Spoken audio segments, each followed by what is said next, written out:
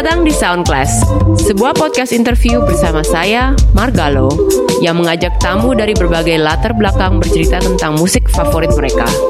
Setiap episode, tamu kita bakalan bawa 3 lagu, dan kita bakalan ngobrol bagaimana lagu tersebut mewarnai hidup mereka.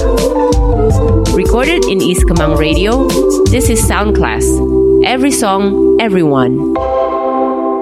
Ya, selamat datang ke Soundclass. Tamu kita hari ini adalah John Nafit. John Nafit itu adalah seorang drummer yang mempunyai band namanya White Shoes and the Couples Company. Tapi John Nafit ini juga sebenarnya banyak banget kerjaan dan SJ-SJ-nya gitu ya, side jobnya gitu. Kita langsung aja deh yuk ngobrol sama si John, Uncle John ini. John, selamat datang ke Soundclass. Halo. Ya. Boleh cerita dikit dong tentang background lo dan keseharian lo kayak gimana? Background, sekarang sih background gue polos ya di sini. Yeah. Oke, background dari pendidikan ya, background ya, pendidikan. Jadi dulu gue kuliah di Institut Kesenian Jakarta, mengambil jurusan orkestra percussion. Tahun 2000 sampai 2007. Oke, terus sehari-hari ngajar drum di sekolah internasional Jerman, terus dan private, terus samping kadang foto untuk senang-senang ataupun untuk majalah ataupun apapun itu, dokumentasi, dan lagi bikin proyek buku foto Polaroid, dan ada proyek bersama teman saya satu lagi foto potret musisi. Terus di samping itu juga kalau ada waktu jalan-jalan keliling-keliling nyari barang-barang yang bagus untuk dikoleksi, jam tangan, lampu, ataupun apapun itu juga. Oh iya, John ini nih, ini loh, dia seorang kolektor ya. Kolektor barang antik, terutama jam tangan ya. Iya, jam tangan, lagi fokus jam tangan dan jadi, lampu. Kalau ada kalian yang punya koleksi jam tangan yang perlu ditanyakan atau mau dijual atau mau beli juga bisa ya ke ngasih. Kalau mau ngasih boleh. Mau ngasih lebih baik lagi. Jam tangan, jam dinding, jam saku. Jambu, jambrut. Jadi ternyata banyak banget ya kegiatannya dari John Nafit ini. Dia nggak cuma drummer, tapi dia juga fotografer dan seorang kolektor barang-barang antik. Tapi karena kita hari ini bakalan ngomongin musik, kita langsung aja ke musik pilihannya Uncle John. Pilihan nomor 1-nya dari John adalah lagu dari Mozart, yaitu Rondo alla Turca, bukan? Bener nggak sih ngomongnya? Iya. Mondo alla Turca. Rondo alla Turca. Atau dikenal dengan Turkish March. Ya, bahasa Inggrisnya adalah Turkish March. Yang dipilih oleh Uncle John ini adalah yang versi orkestranya. Kita dengerin dikit ya.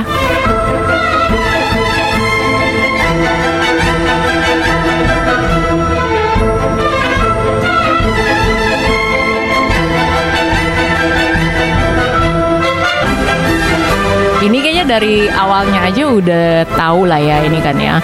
Ini piece of classical banget, dan yang kayaknya kita semua udah familiar. Mungkin ya kayak gue juga gitu, kalau begitu dimainin lagu ini gue pasti akan yang kayak, gue tahu lagu ini, cuman judulnya aja nggak tahu. Iya, gitu. familiar lah pokoknya. Ya, karena ini pasti sering denger banget.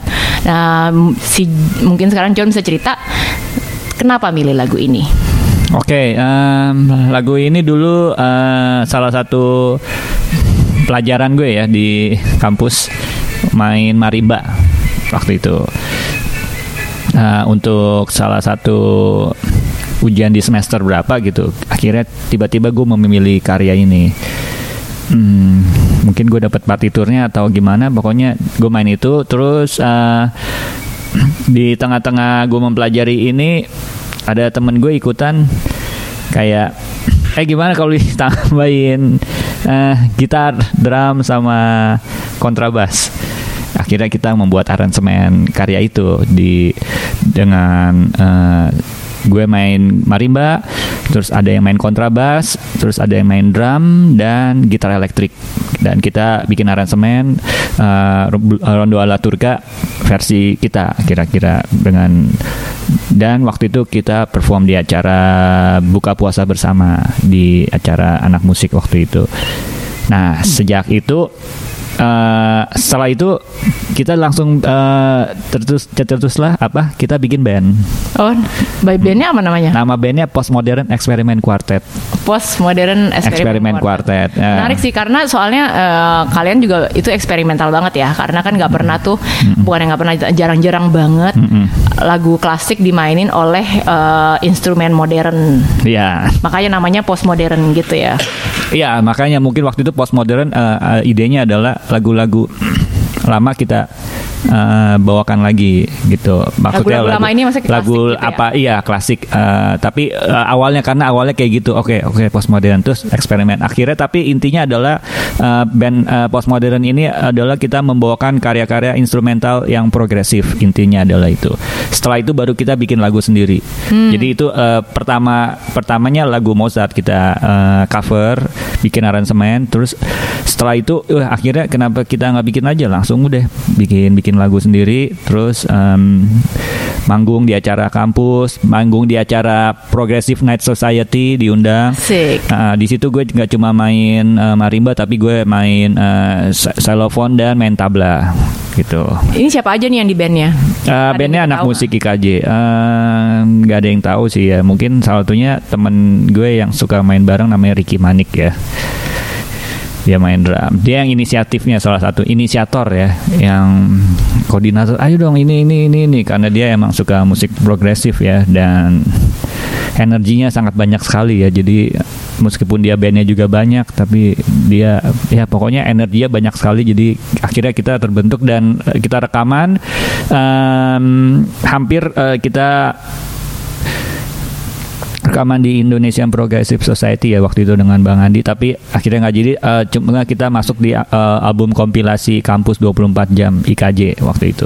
Ada karena karya kita panjang-panjang, akhirnya yang dipilih cuma satu yang pendek aja, satu bagian itu. Nah sama tuh kayak Mozart yang lagu Rondo alla Turca, ini terdiri dari 3 bagian aslinya. Bagian pertama, kedua, dan ketiga. Yang Rondo alla Turca ini yang ketiga. Yang pertama biasanya buat lagu-lagu tidur, lullaby. Lagu bagian pertama namanya apa? Semua judulnya sama. Piano Sonata 11A Mozart in A major. Yang pertama lullaby yang apa ya? In andante apa yang pokoknya kalau dengerin tuh buat biasanya buat tidur deh. Oke, yang keduanya? Tang tang tang tang tang tang tang tang tang. Itu yang pertama. Oke, iya. Tang tang tang. Gitu. Kalau yang keduanya apa? Yang keduanya minuet. Yang minuetnya kayak gimana? Ya minuet nanti denger sendiri aja. Yeah. Biar kalian kerja juga dong. Masa kita aja yang menyuguhkan. Tapi yang ketiga ini yang waktu itu gara-gara kita nggak fokus ke satu dan kedua, langsung yang ketiga aja waktu itu. Emang gara-gara cuma yang Rondo alla Turca inilah yang sejak itu jadi terbentuklah band Postmodern Experiment Quartet. Jadi makanya lagu ini begitu spesial buat gue karena gara-gara lagu ini loh gue bikin band progresif dan gitulah. Tapi jadi, itu bukan band pertamanya lo kan? Maksudnya itu band progresif pertamanya? Bukan, iya band progresif pertama. Dan itu band ini juga cukup berkesan karena ini membantu salah satu ujian akhir gue. Waktu itu gue harus buat recital ya, konser. Salah satunya band Postmodern Experiment Quartet ini kita membawakan karya lagi, karya ujian gue dengan marimba di aransemen dengan band yang kita Postmodern ini gitu.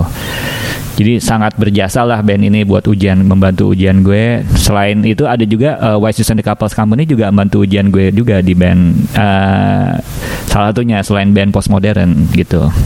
Dari semuanya alat yang lo udah pernah megang, alat favorit lo tuh apa? Ya favorit ya paling gampang ya paling nyaman ya drum. Tapi di antara kayak kalau marimba, yang lainnya marimba, vibraphone, tabla, udah kaku sekarang main kayak gitu. Susah soalnya alatnya gue juga nggak punya, jadi nggak sempat latihan juga. Iya, jadi emang kurang nyaman sih. Paling enak sih main triangle ya. Iya. Lentang-lentang. Tapi kalau main triangle di orkestra mainnya ya lama juga nunggu, harus ngitung istirahatnya. Kalau bisa waktu itu zaman gue masih kuliah, gue sempat main di beberapa orkestra. Ya bermain timpani, bermain marimba, snare drum ataupun triangle dan simbal gitu. Jadi kalau di orkestra itu nggak kayak ngeband, dari pertama sampai habis intro main terus. Nah kalau di orkestra untuk alat perkusi nunggunya lama, bisa aja kita nunggu 100 bar terus masuk cuma satu kali cuma main ting. Tapi berarti nggak boleh kayak bengong atau lengah gitu dong. Iya nggak boleh, kalau lengah itu kesempatan lu cuma karena itu doang. Jadi 100 bar lu cuma dapat sekali, abis itu lu lengah lagi. Lu kan menyesali itu, dan lu emang dibayar untuk menghitung tanda istirahatnya. Jadi masuk ke berapa, bukan dibayar untuk masuk main pas itunya. Jadi itu kesulitannya, karena menunggu 100 bar atau 200 bar untuk main sekali atau berapa ketuk itu ya bukan pekerjaan yang mudah. Kalau lu antara main di orkestra sama ngeband, menurut lu perbedaannya kayak gimana?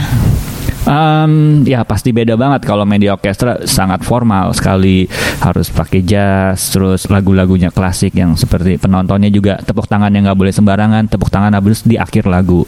Meskipun satu lagu ada 3 gerakan pertama udah selesai, ganti movement yang kedua selesai, movement yang 3 selesai, baru yang setelah movement yang terakhir baru boleh tepuk tangan. Tapi kalau di band ya mau tepuk tangan, penontonnya mau dance, mau kapanpun, mau teriak-teriak, itu bebas aja gitu. Jadi ya menurut saya lebih fun ya untuk main di band. Makanya itu saya meninggalkan orkestra demi band. Iya, band itu kayak lebih ekspresif ya. Kalau orkestra itu istilahnya apa dong? Kayak misalnya kan kalau band itu kan kayak lo meluapkan emosi dan semuanya ya. Jadi kalau orkestra itu bermain musik di orkestra itu apa jadinya? Orkestra itu seperti kita menghidupkan musik yang lama. Jadi benar-benar karya-karya yang dimainkan harus sama persis. Misalnya kita main lagu Mozart ya harus seperti yang di partitur sama persis. Kalau itu harus pianissimo, kita harus pelan-pelan. Kalau harus keras ya kita harus sesuai, dan itu benar-benar kayak membangkitkan musik yang lama yang sama persis, plek-plekan kayak gitu aja mainnya. Ya benar-benar kaku sekali ya menurut saya. Harus kayak gitu ya segitu. Gitu. Menarik banget nih, ini kayak kita mendapat sekilas pelajaran tentang classical music nih dari John. Iya, dan kan orkestra kan mainnya banyak 40 orang sekaligus kayak gitu. Tapi kan tetap ada solo-solonya juga dong kalau di ini kan. Semuanya tertulis di orkestra. Tidak ada yang improvisasi. Jadi tiba-tiba nanti abis ini solo ya, ini bukan. Itu mungkin di big band ada jazz, tapi ini orkestra. Oke. Speaking of jazz, berarti kita bisa move on ke lagu berikutnya. Lagu keduanya yang dipilih oleh John adalah lagu yang konon lagu tersulit untuk dimainkan ya. Salah satu lagu tersulit atau lagunya dengan ini dengan beat ya, dengan ketukan yang tidak lazim. Iya, sampai bukan tersulit, cukup menantang ya. Cukup menantang, tapi meskipun itu sulit tapi masih enak didengerin. Jadi ya itu spesial gitu. Oke, coba kita lagu apa yuk? Kita dengerin dulu deh, ntar baru kita kasih tahu judulnya. Tapi kayaknya udah banyak yang tahu juga deh. Jadi kita mainin dulu deh ya. Ya.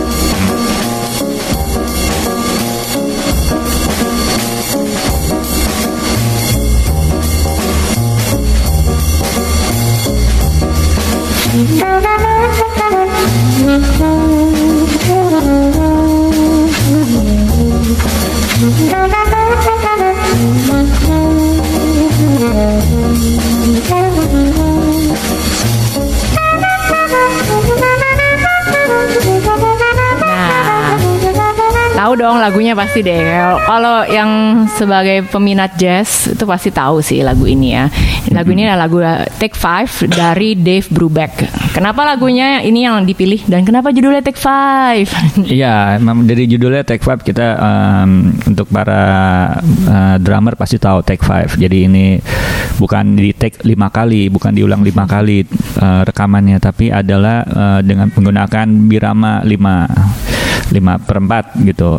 Birama 5/4 tuh kayak gimana? Ya misalnya hitungan ya tu wa ga pat ma, tu wa ga pat ma gitu. Kalau kita senam kan biasa tu wa ga pat ma 6 jupan atau tu wa ga pat. Kelipatan 4 lah pokoknya. Iya biasa 4/4 itu genap. Cuma ini kali ini ganjil. Jadi odd meter, ganjil. Jadi agak tidak lazim. Emang kedengaran enak, tapi kalau dimainin ya kalau nggak kebiasa, wah bisa hilang. Tapi kalau misalnya dengan ini kan odd meter kan tadi kan bilangnya. Kalau misalnya ini kan per 5 sama triplets gitu, ada bedanya nggak? Oh, nggak ada. Tapi triplet itu di bagian karena kebanyakan ini kan hampir istilahnya swing tapi 5 gitu. Swing itu memakai ketukan triplet biasanya gitu. Bisa jadi triplet itu ketukan yang satu ketuk itu 3 kali pukulan gitu misalnya. Aduh gimana ya, tuh waga. Tapi bisa dipakai di 5/4. Jadi 5/4 itu kalau mau pakai triplet ya misalnya tuh waga pat mata kita tuh waga gitu. Tapi tetap hitungannya nggak sampai 5 dong, nggak ya? Iya 5 kali tuh waga 5 kali 5 satu bar itu bisa kita pakai triplet semua. Oke. Tuh waga patma tuh waga. Oke. Nah terus udah gitu, berarti kan lagu ini unusual ya. Kenapa? Maksudnya emang 5/4 tuh jarang banget ya di dalam dunia permusikan tuh. Kenapa ketukan tuh jarang dipakai? Jarang. Emang karena itu ganjil, agak kurang susah lah, maksudnya kurang umum dipakai karena mungkin sulit ya gitu pada umumnya gitu. Dan itu di jazz juga susah, maksudnya bukan susah, jarang. Biasa 4/4 ataupun yang paling sering yang ganjil ya 3/4. 3/4 atau kita ketahui dengan istilah waltz ya. Bukan es krim ya. Yeah. Tuh waltz 3/4 ya. Terus tapi hebatnya adalah Dave Brubeck ini emang mungkin bisa dibilang pelopor odd meter. Jadi di album yang ada Take 5 ini album apa ya? Time Out, yes. Nah itu semuanya odd meter semua. Oh gitu. Satu album itu odd meter semua, ganjil semua, nggak ada yang genap. Jadi misalnya ada Blue Rondo alla Turca, tapi nggak ada hubungannya sama Rondo alla Turcanya Mozart ya. Itu 9. Terus nanti ada apa lagi? Ada yang 3. Terus ada satu lagi yang 3 plus 4. 3, 4. Maksudnya dalam satu lagu itu dia 3 sama 4-nya kayak ganti-gantian gitu. Jadi 7. Tapi groupingnya 3 dan 4 gitu. Dan itu ya out semua di album Time Out itu. Jadi layak dikoleksi lah, dan artworknya juga bagus. Dan lu pernah nggak mainin lagu dalam ketukan segitu? Ngeband maksudnya? Ngeband ya, dalam lagu White Shoes ya mungkin specifically. White Shoes sih nggak ada, ya ganjil ada 3/4. Tapi di White Shoes kita buat lebih gampang lagi. Mungkin ini bisa jadi inspirasi. Lagu Take 5 ini menginspirasi untuk lagu Sabdalam di White Shoes. Oke. Misalnya di intronya Sabdalam kita nggak main 5 tapi kita main 6. Kita tambahin 1. Kalau di Dave Brubeck kan dung dat dung dat dung dat dung dat dung dat dung dat dung dat dung dat dung dat dung, itu 5 tuh. Waga patma dung dat dung dat dung dat dung dat dung dat dung dat dung dat dung dat dung dat tuh waga patma. Nah, kalau di White Shoes kita tambahin jadi tuh waga patma 6 misalnya. Tuh waga patma 6 dung dat dem pap pap dung dat dem pap pap tuh waga patma 6. Nah itu jadi intronya Sabdalam. Jadi maksudnya itu sebenarnya intro hitungan ketukannya dari itu tuh ada inspirasinya dari ya bisa dibilang mungkin secara tidak langsung. Saya juga baru menyadari itu baru akhir-akhir ini. Tapi ya sepertinya itu dari situ kalau mau dibilang. Oke. Inspirasinya mungkin di alam bawah sadar saya. Ternyata saya belum menyadari kalau itu dari Take 5. Itu adalah sabda bawah alam. Oke, ya kita move ke lagu berikutnya, lagu ketiga yaitu lagu terakhir yang menjadi pilihan. Ini adalah lagu pop ya? Indonesia, lagu pop dari saudari Vina Panduwinata, judulnya September Ceria. Kita dengerin dikit ya lagunya. Di ujung kemarau panjang yang gersang dan menyakitkan, kau datang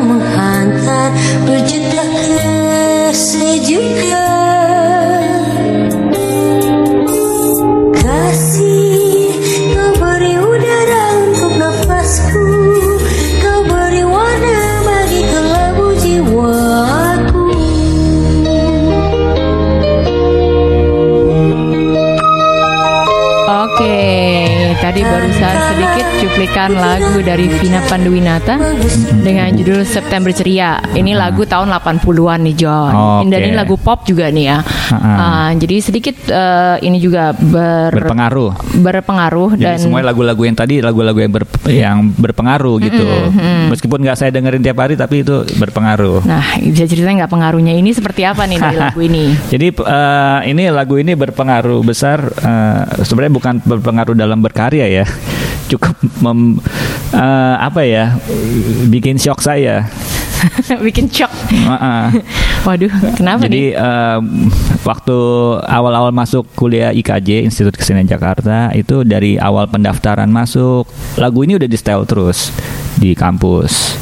Sampai akhirnya ada acara Mata Seni untuk menerima mahasiswa baru. Mata Seni itu kalau itu istilah yang digunakan di IKJ untuk penerimaan mahasiswa baru, mahasiswi baru, atau nama lainnya yang kita kenal adalah ospek. Oke, pelonco ya. Iya, pelonco. Jadi ospek itu tim songnya September Ceria. Dimainin gitu di loudspeaker Iya, di setel terus-terusan seperti kayak kalau di doktrin gitu kayak. Doktrin. Kayak di militer. Kalau film itu soundtracknya lah. Ada terus tuh. Jadi ini sebenarnya agak apa nih? Memori terhadap lagu ini apakah traumatis, manis atau? Ya ini jadi shock ini, trauma. Jadi memori yang trauma sebenarnya di balik lagu manis ini menyimpan kayak trauma tersendiri buat saya gitu. Dan teman-teman saya di KJ lainnya pasti akan sangat berkesan kalau mendengar lagu ini gitu. Itu berapa angkatan yang mesti dengerin lagu ini? Oh banyak ya, saya nggak tahu, mungkin dari angkatan berapa ya, 90-an sampai 2000 berapa mungkin ya. Nggak tahu deh ya, Mata Seni udah berapa tahun, nanti mungkin bisa search sendiri ya, saya lupa. Tapi di awal sampai sekarang sih udah nggak ada angkatan, sejak 2000 berapa gitu udah nggak ada, karena udah dilarang. Jadi emang lagu ini dari pagi kita waktu itu Mata Seni selama 3 hari, malah bisa dibilang 4 hari. 1 hari sebelumnya persiapan, terus abis itu kita masuk ke kelompok ini, ada yang kelompok kuning, kelompok hijau, merah. Waktu itu gue dapat kelompok hijau. Pokoknya di situ kita nggak pernah bener lah, dikasih tugas pokoknya salah terus dan ada hukumannya. Segala macam pokoknya, cacian maki, fisik dan mental dihajar pokoknya. Jadi ini lagunya dimainin pas cuman lagi di lapangan, pas lagi di ospek di lapangan ya? Iya, jadi dimainkan biasanya pagi hari pas kita datang dan sore hari dan sampai pulang. Lo hafal nggak dengan liriknya? Enggak. Tapi dengan melodi intronya masuk, dung dung dung dung dung dung, udah langsung kena di jantung tuh, dep. Langsung kayak udah siap-siap mesti ngapain ya? Enggak, tapi justru lagu ini di style pas lagi suasana yang kita lagi bukan disiksa sebenarnya. Oh gitu. Penyiksaan itu udah lewat, nah terus langsung lagi bagian lucunya. Cuma iya, bagian yang lucunya lagi sore-sore itu bagian favorit lah. Banyak yang senior-senior nonton, terus kita ketawa-ketawa, tapi kita nggak boleh ketawa gitu. Pokoknya banyak adegan lucu. Waktu itu MC-nya selalu Ricky Malau dan Jimmy Multazam, Jimmy Upstairs. Itu MC favorit selama Mata Seni berapa tahun berturut-turut itu. Kocak lah pokoknya, ada lucu-lucunya terus gitu. Nah, tapi itu kalau kita dengar lagu itu asumsinya ya Mata Seni keseluruhan, bukan yang pada saat semuanya lah, jadi gitu. Jadi kalau misalnya andai kata suatu saat gue kecelakaan atau koma lagi di rumah sakit, terus tiba-tiba ada yang nyetel lagu itu, nah pasti itu di monitor jantung ataupun apa tuh bergejolak tuh. Langsung sadar lagi atau mungkin nggak sadar, cuma monitor jantungnya ada tiu yang naik turun set.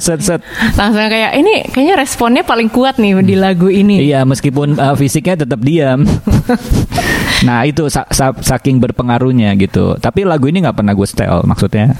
Tapi lu nggak pernah dengerin lagi lagu ini setelah udah selesai dari ospek? Nggak pernah. Dalam konteks yang berbeda gitu? Nggak pernah, dan gue nggak mencari kayak apa gitu. Cuma kalau denger itu langsung cek visualnya ke situ. Tapi siapa tahu kalau misalnya lo dengerin sekarang, apakah mungkin lo akan ada berubah pendapat, atau mungkin lo bisa melihat lagu ini dari sisi lain gitu. Misalnya komposisinya bagus nih, kayak popnya dapet banget gitu. Oh iya pasti itu komposisinya bagus, isian melodi, terus orkestranya juga bagus lah. Vina Panduwinata pokoknya layak dikoleksi gitu. Cuma khususnya lagu itu emang berpengaruh buat saya gitu. lumayan flashback ya, kayak memori waktu kuliah ya berarti ya. Jadi emang musik itu sebenarnya membangkitkan memori yang lama gitu. Jadi kalau kita dengar musik tertentu yang berpengaruh buat kita, pasti kita langsung membayangkan waktu itu lagi ada apa tuh waktu itu. Misalnya, mungkin kita mendengarkan musik masa kecil, tiba-tiba kita lagi di mana sekarang, terus kita dengerin, terus langsung pasti kayak harddisknya kebuka lagi. Oh, waktu itu lagi gini. Oh, lagi itu lagi gini. Nah, musik itu buat saya itu seperti itu, membangkitkan memori. Membangkitkan memori, juga membangkitkan kayak emosi. Emosi pastinya dari memori ke emosi. Selain jadi sebenarnya tuh lo juga, karena kan ya lo seorang praktisi musisi ya yang profesional ya. Jadi lo bisa melihat juga dari sisi teknikalnya, dan lo juga bisa melihat merasakan dari sisi emosionalnya juga. Iya, benar. Anda benar sekali. Mungkin Anda benar. Mungkin benar atau mungkin mungkin Anda benar, mungkin Anda terlalu benar. Menarik banget nih ya ngobrol sama John. Tapi kita sekarang ini udah mesti udahan karena udah lagu ketiga, dan itu adalah lagu terakhir buat Sound Class. Mudah-mudahan kita bisa ketemu lagi di sesi berikutnya, sesi yang lain ya John ya. Makasih banget udah datang hari ini ke Sound Class. Mungkin sebelum kita selesai, ada nggak pesan dari John, atau kayak mungkin apa ya? Mungkin John juga bisa ngasih tahu upcoming projectnya. Tadi kan sempat bilang ada project apa gitu yang lagi mau dijalanin. Itu juga boleh sih dikasih tahu ke para pendengar. Ini proyek berikutnya saya mungkin dengan Bung Felix Das ya. Dia akan menerbitkan buku dengan penerbit Binatang Press. Dia akan mewawancarai beberapa musisi, pelaku musik, promotor dan lain-lainnya. Akan dibikin berseri ya, tiap mungkin 3 atau 4 buku. Terus saya akan bantu untuk memotret gitu untuk itu. Ini kira-kira mau rilis kapan nih? Bulan mungkin Juni atau Juli gitu. Sebentar lagi ya. Jadi nantikan ya rilisan buku John dengan Felix Das di bulan Juni. Ini yang berhubungan dengan musik ya, dan mungkin ada beberapa yang tidak berhubungan musik ya, tapi seperti foto-foto Polaroid nanti, karya-karya dirty Polaroid saya nanti. Wow, oke. Kalau gitu mungkin John bisa ngasih tahu juga akun Instagram John. Follow John @Uncle John. Oke. Nah begitu ya. Jadi kalau mau ikutin update-nya lagi, follow @Uncle John di Instagramnya buat segala macam proyek yang akan dikerjakan oleh John. Iya. Kalau yang baik-baik mungkin boleh ditiru, tapi yang tidak baik ya tidak usah ya. Tidak usah ditiru ya. Ya pokoknya diambil yang baik-baiknya aja ya. Kan kita semua juga udah dewasa ya. Pokoknya apapun yang terjadi, siapkan mental Anda aja. Jadi kalau kadang-kadang ada informasi tertentu yang Anda belum siap ya, mungkin nanti Anda tidak siap. Apa gitu? harus bijak dalam bermedia sosial. Gitu ya. Oke deh, thank you banget ya John udah datang ke Sound Class. Thank you juga kalian semua yang udah meluangkan waktu untuk dengerin kita di sini. Thank you banget. We'll see you at the next session of Sound Class.